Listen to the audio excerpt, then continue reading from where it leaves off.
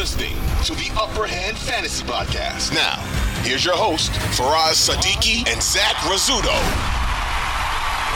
Moving on to the Giants now. Darren Waller continues to stand out, moving all around the formation of what you would expect from him. Paris Campbell demonstrating an early chemistry with Daniel Jones. Jalen Hyatt hasn't seen many reps with the first-team offense. Okay, and there have been reports that he's primarily running with the third-string offense. Not great. Okay. Surprise, surprise. Not great. Surprise, surprise. Now, Paris Campbell, could he emerge from this wide receiver group, right? Super ambiguous group, right? Obviously, It's like Darren Waller for me and then everybody else, right? But Sterling Shepard's there. He looks a little crispy. Maybe he could do something. But Paris Campbell, somebody to just, keep an eye on right now, right? Did you see the same video as me of Sterling Shepard running routes? Yes.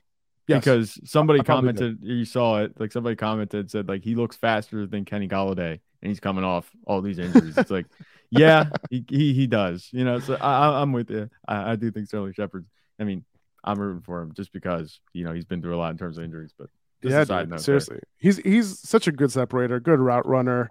It's just a shame that he had to go through so many injuries, but it's hard to, really, Paris Campbell had to deal with a little bit of that early on in his career.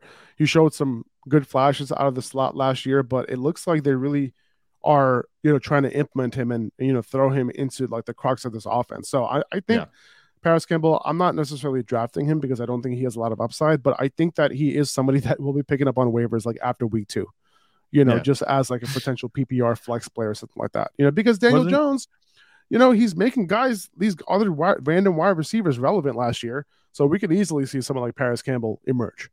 Mm-hmm. Wasn't Paris Campbell one of the waiver wire warriors that we had last season? He was always on the list somewhere. Yes. So it's like, you see that again.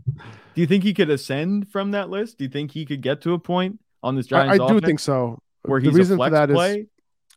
Yeah, I do. Because like the quarterback situation was so bad on the Colts last year.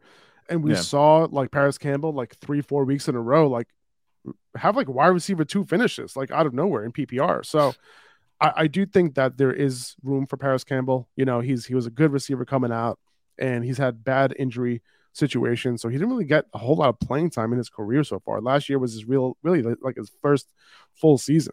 So now, going into this year, can he be elevated a little bit? Good coaching staff, coaching staff that has, had wide receivers overachieve last year, right? Mm-hmm. So, could be interesting. Paris Campbell, he's a slot guy, right? Yeah, he is. It just so happens that the Giants slot guy left for Kansas City in free agency. The guy that ran the most routes from the slot was Richie James for Giants. Yeah. So who else is going to compete with him? I know Wan'Dale Robinson's waiting in the wings, but he's been perpetually injured since he entered the league. And I love Wan'Dale Robinson. I'd love to see him actually get on the field and play. But if that's going to be the way that it's going to be, then I think Paris Campbell, it looks like he could just fall right into that slot role. And if he really excels there, like who else is he competing with? Not Jalen Hyatt. Surprise, surprise. He's running with the third team. I think that the NFL scouts got it right that he might be a one-trick pony right now. He might need a little bit of coaching up, a couple seasons to kind of develop. I'm not surprised that he's, there in the third round. He was there for the Giants in the third round. They took him. It's not a good look for him. And New York is looking like a whole lot more quantity than quality. I think that's going to help Paris Campbell. 2400 Sports is an Odyssey company.